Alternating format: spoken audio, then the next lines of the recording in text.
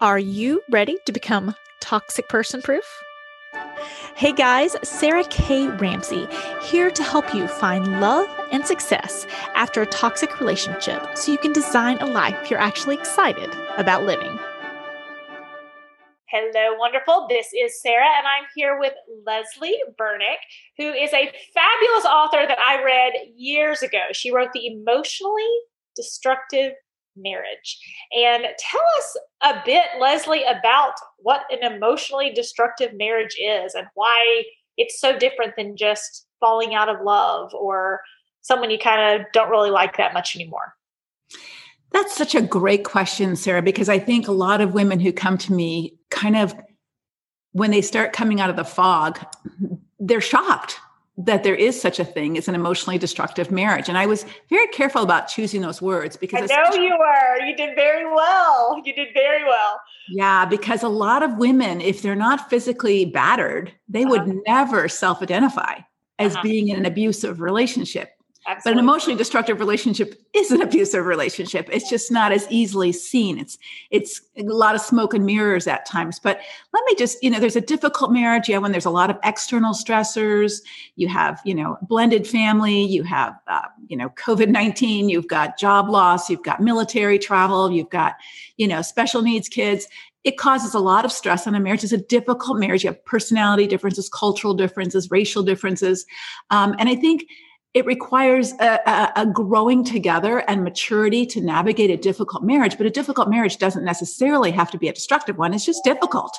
And you can grow and actually thrive together and build a stronger relationship even when things are difficult.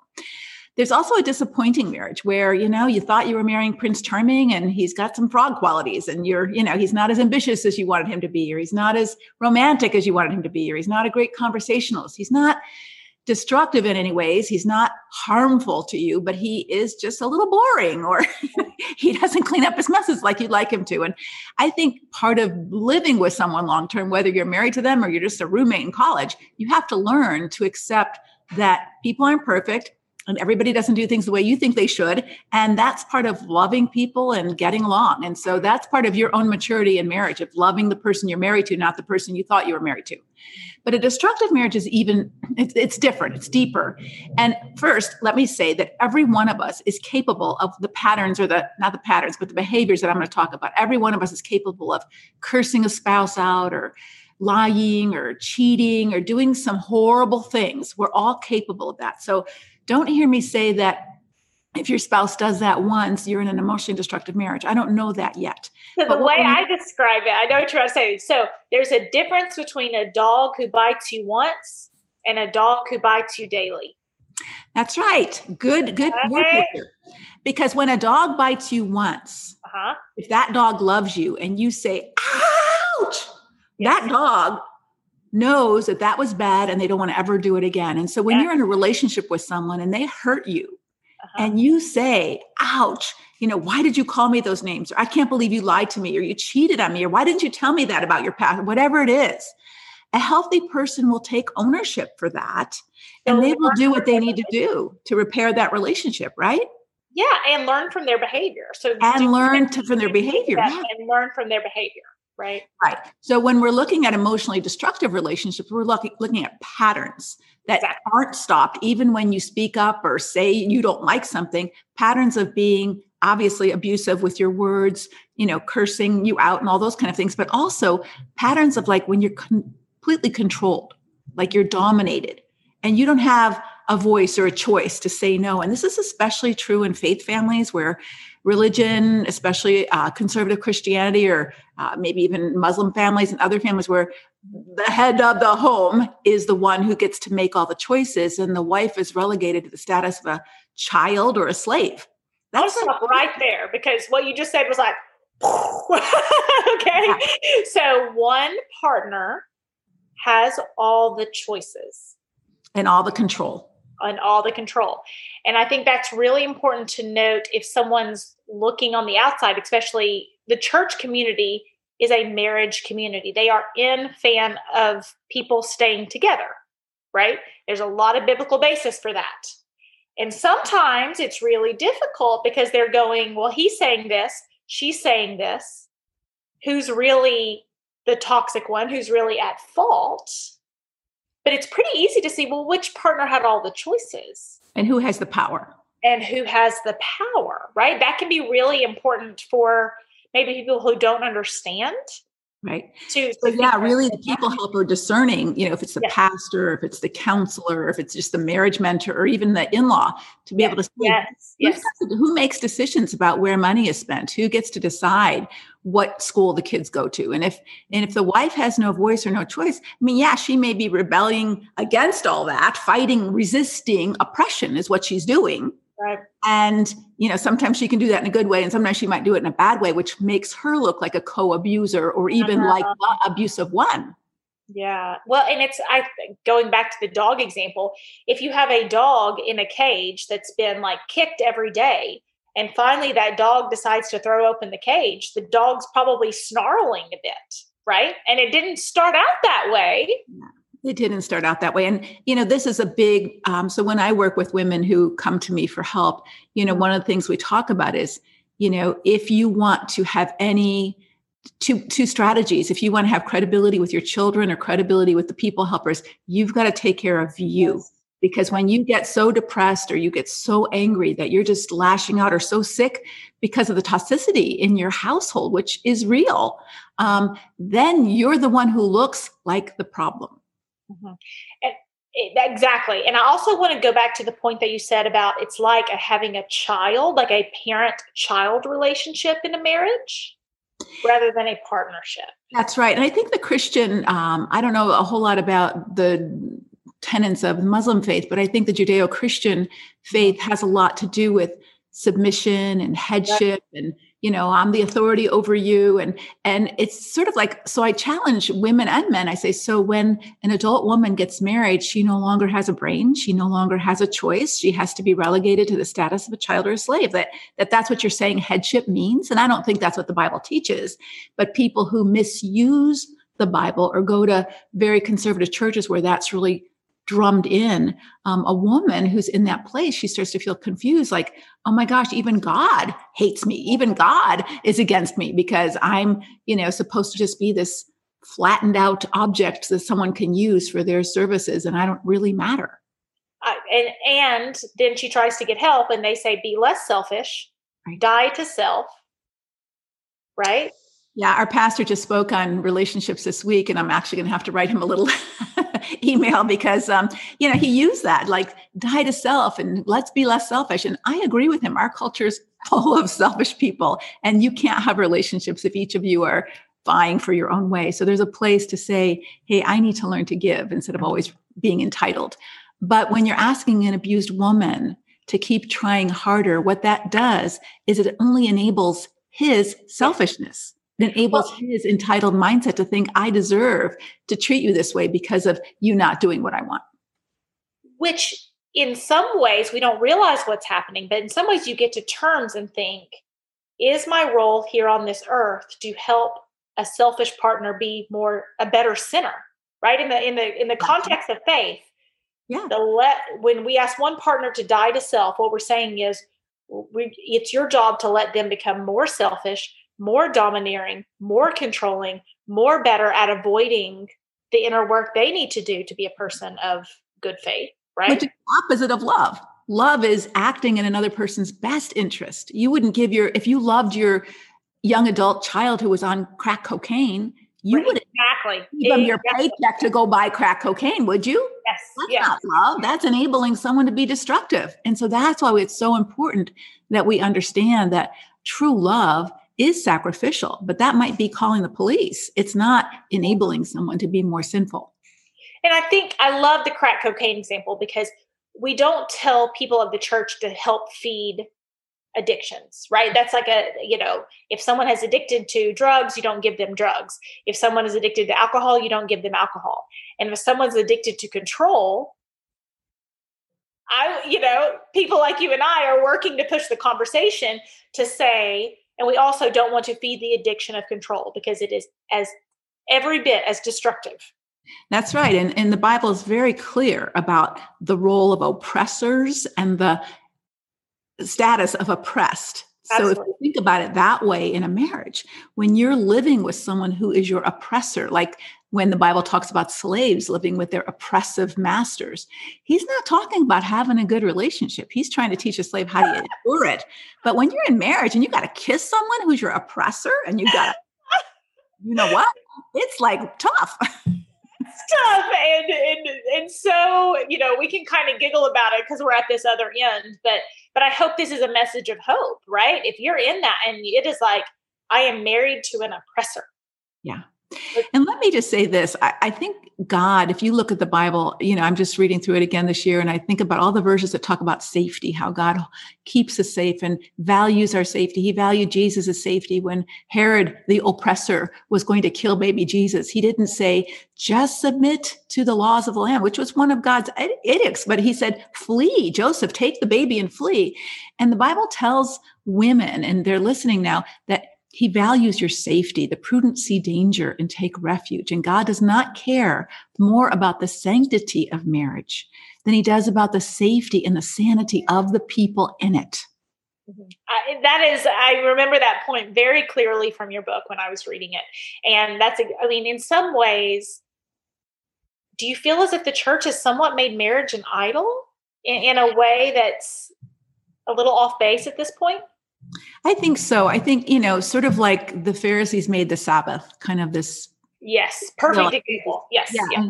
And Jesus, wait a minute, you've got this backwards. I can't even heal someone on the Sabbath. What, you wanted to stone me?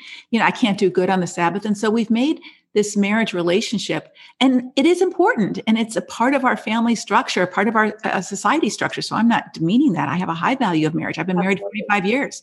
But I think that we have said, staying married at all costs honors God more than telling the truth about what's really going on in your house, and by holding someone accountable, which are all biblical principles. And so we've asked Christian women to lie and pretend in order to keep their marriage together. At what cost? At the next generation learning this is okay? Well, and I think there is this view that I have to keep it together. I mean, there was somebody recently who is a woman very much later in her life, married to like a missionary, and it's like, I have to stay together because somehow it like dishonors God if people outside the church see marriages fall apart within the church. And I think there's always a smidgen of truth to this, that it does dishonor God when people take marriage casually and break up marriages for no reason. But God did make provision for divorce for big deal reasons. And there are reasons that relationships get broken and can't be repaired because there is no repentance. There is no change. And you can't live with your enemy. You might have to love your enemy, but Jesus isn't asking you to kiss them or live with them. That's another great point. Yeah. You don't have to love you. We are called to love our enemy, not live with him. Mm-hmm. And I tell women, forgiveness is not the same thing as access. Like, you can forgive someone, but if a Christian counselor or biblical counselor or marriage counselor are saying they have had no change in their behavior and you're supposed to give them access to you, that is not what the Bible says, correct? I did a talk for pastors recently. I said, so let's say that someone in our congregation crashed into your car. They were texting and they didn't do it on purpose. They just crashed in your car. And there was a lot of damage in your car. And you came out and your neck was hurt and your head was cut. And they said, oh my gosh, Pastor, I'm so glad it's you, because love covers a multitude of sins and you need to forgive me. So I'll see you later. Bye. That's a great example. And no pastor would ever say that's okay. Not okay to me, not okay to anybody. But in marriage, somehow a husband can crash the family into the cliffs and say he's sorry and everything's supposed to be fine, with no amends, no care for the impact of the harm that they've caused.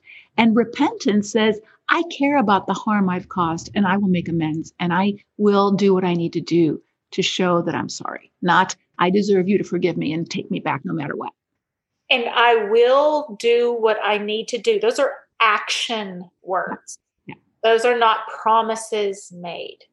Well, and you need to see the action, not just the words, because the Bible talks about people who have smooth words, who make promises that they have no intention of keeping. And even John the Baptist said, prove by the way that you live, that you repented of your sin and turned to God. Not just tell me what you're going to do it and show me. And then I'll start to think about that.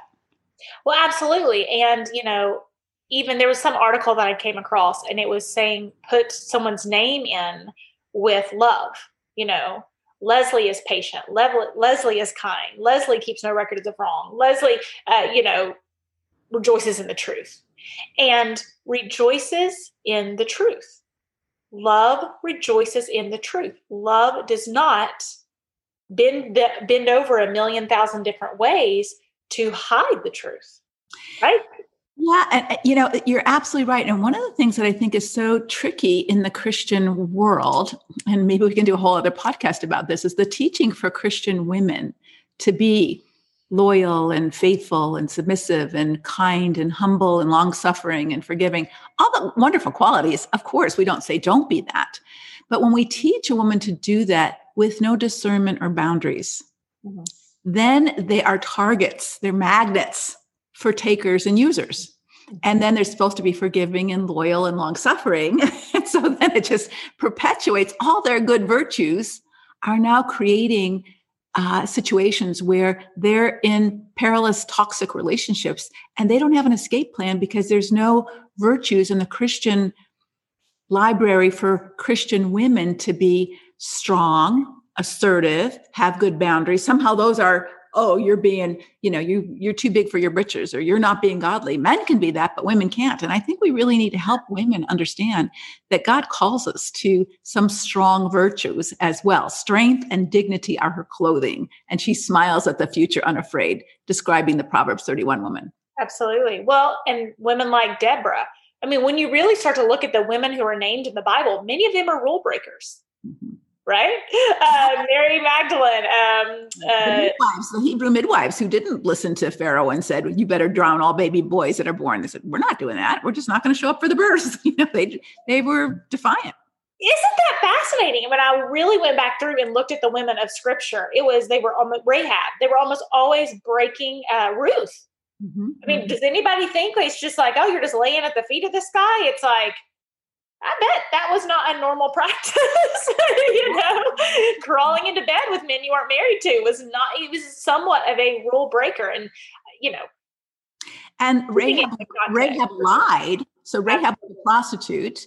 And when the spies from Israel came and she hid them because she knew that God was on their side, she hid them. And when her own people came to her and said, where are the spies? She said, they went that way. She lied in order, and here's the beauty of God, in order to keep the spies safe. Rahab broke one of the 10 commandments. She lied. And yet she's in the Hebrews Hall of Fame as a virtuous woman. And so sometimes we think, I can't do that because I'm a Christian. But sometimes God calls us to do things in order for higher valued things. Like Jesus says, I'm going to break the Sabbath in order to heal somebody. Who wouldn't? If your own son or ox even fell into the pit, wouldn't you break the Sabbath to save their life? And so sometimes we get so legalistic. God hates divorce. And so therefore I should just, like one woman said to me, I should be a sacrificial lamb and let myself get killed if that's what it costs me to serve God. And I'm like, God's not asking you to be the sacrificial lamb. He already provided one. That was Jesus. But there are so many women who think exactly what you just said. And that's where it is so heartbreaking, because I see so many women trying to do the right thing, trying to do the right thing by their kids, trying to do the right thing by their church families, and trying to do the right thing by their marriages. That's what's so heartbreaking about this. And I think that's why it's so important that you do this podcast and we equip women, not just to say, I'm done with you, jerk. Absolutely, yeah. That creates her own, negative spiral in her life as well. But to really understand, what is God calling me to suffer with? What is God calling me to sacrifice with? And maybe sacrificial love means I stop lying for you. I stop covering for you, and you're really mad at me, and you go find someone else. And I am going to suffer for telling the truth, right? Yeah. And that's biblical suffering. It's not that I suffer and just allow you to cheat on me and it's okay with no consequences, because that's not good for me for sure, but it's not good for you. You're becoming more and more deformed. You're becoming more and more degraded as a human being. And that's not going to happen if I love you well. And you talked about cheating, and within many church cultures, that's kind of like, okay, you can leave if they cheat. But you've talked about some other things in your work, right? Like you can also get out of, like God says it's okay to leave if what? What are some other things other than cheating? Well, again, I'm not going to be legalistic about it because I think each person has to do their own work in order to leave with a clear conscience, because you always have to live with yourself, whether you live with an abusive person or not. Sometimes the most abusive person is in your own head, right? Because they're beating you up for what you've done or what you haven't done. So I think you have to do your own due diligence there. But I think that God designed marriage to be a safe and trusting relationship, not an abusive one. And so when that covenant of safety and trust has been broken, that has been symbolized by the adulterous relationship. So when God divorced Israel, for example, in Jeremiah, he calls her an adulteress, but she didn't actually have technical intercourse with false humans. And so when people make a covenant in marriage, it's a mutual covenant to love and to cherish and to honor and to be faithful. And when those covenant promises are broken repeatedly, and it may not be through sexual intercourse, it may be through financial deceit, it may be through online emotional affairs, it may be through chronic pornography, unrepentant, it may be through lots of different things. But when you go to your brother, and Jesus says, and you tell them you sinned against me in Matthew 18, and they refuse to listen, and you've brought evidence, look, this is covenant breaking stuff, and they continue to refuse to listen, Jesus says, treat them as you would a pagan or a tax collector. In other words, you're not in close fellowship with them anymore. You're not in close relationship. And how a wife decides to work that out, whether it's separating, whether it's divorce, whether it's, if there's a legal separation she can do, however she needs to understand her relationship with that man is broken. She didn't break it. He broke it. She's just making it public when she says, I'm not going to pretend anymore. It's okay. Mm-hmm. And I love the language. Just because God loves marriage does not mean God loves abuse.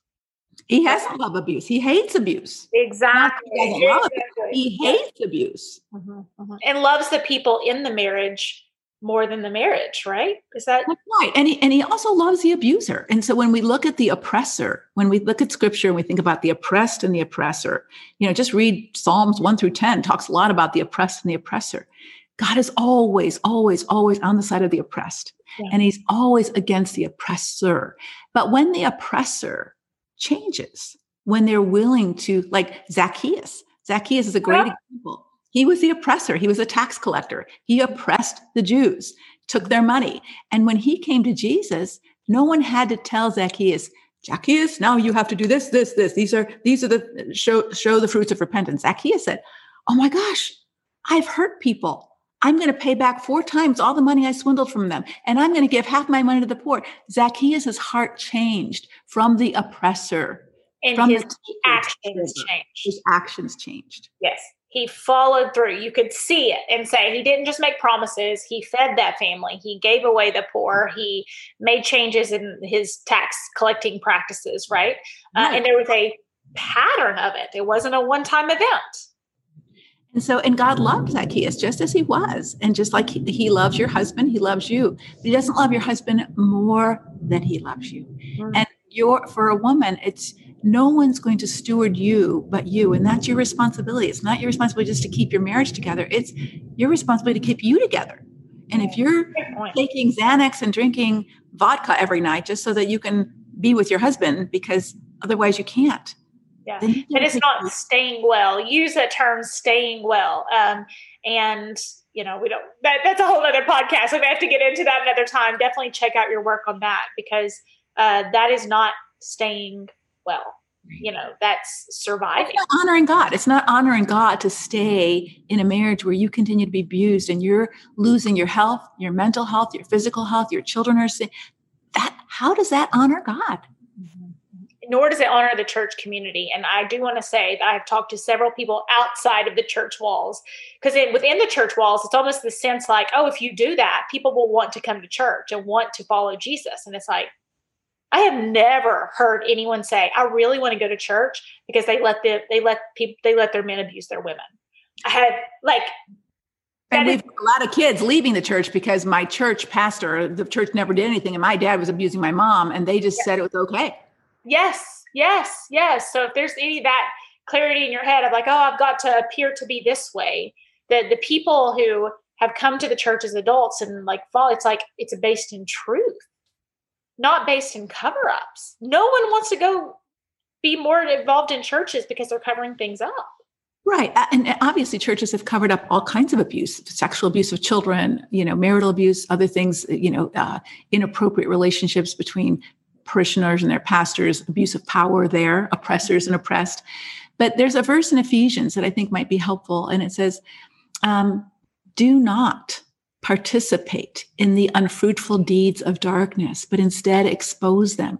And that's so scary for a Christian woman to actually expose. And I'm not saying put it on Facebook, but what I'm saying is don't cover up his abuse of your children, his abuse of power, his abuse of money, his abuse of pornography, and degrading you to the status of an object.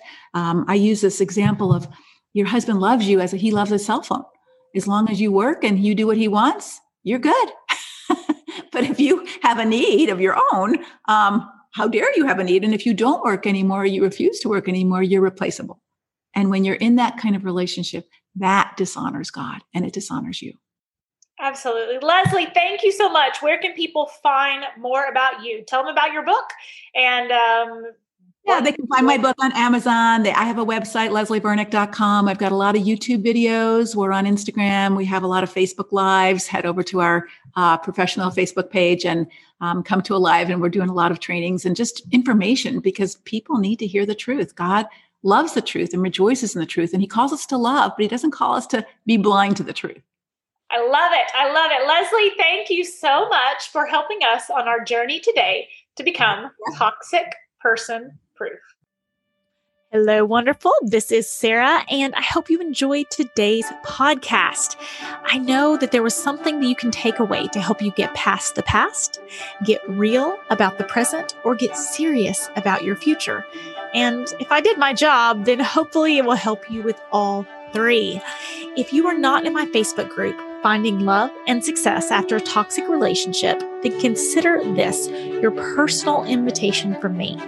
I'm there live, there's tons of support, and most importantly, tons more information to help you on your journey to become toxic person proof.